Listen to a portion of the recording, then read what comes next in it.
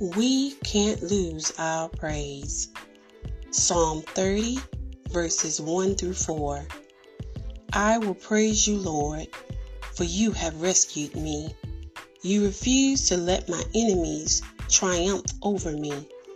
O Lord my God, I cried out to you for help, and you restored my health. You brought me up from the grave, O Lord. You kept me from falling into the pit of death.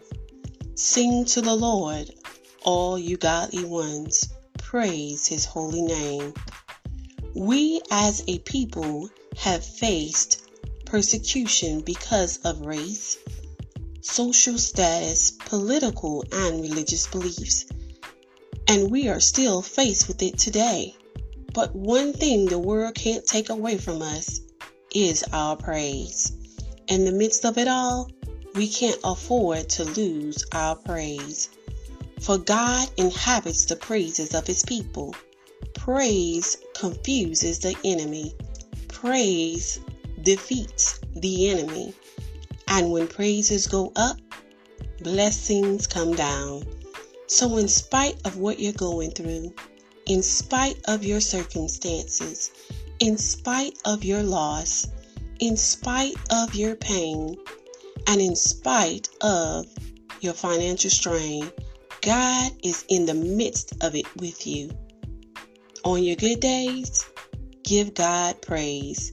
And on your bad days, praise God even more. The Lord will fight your battle, because in the time of trouble, he will hide you, and you are safe in God's arms.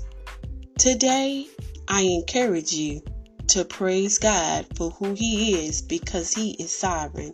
Praise God for what he has done for you. My brothers and my sisters, we can't afford to lose our praise. If the Lord has done anything for you, give him some praise. Say hallelujah, which is the highest praise. Amen.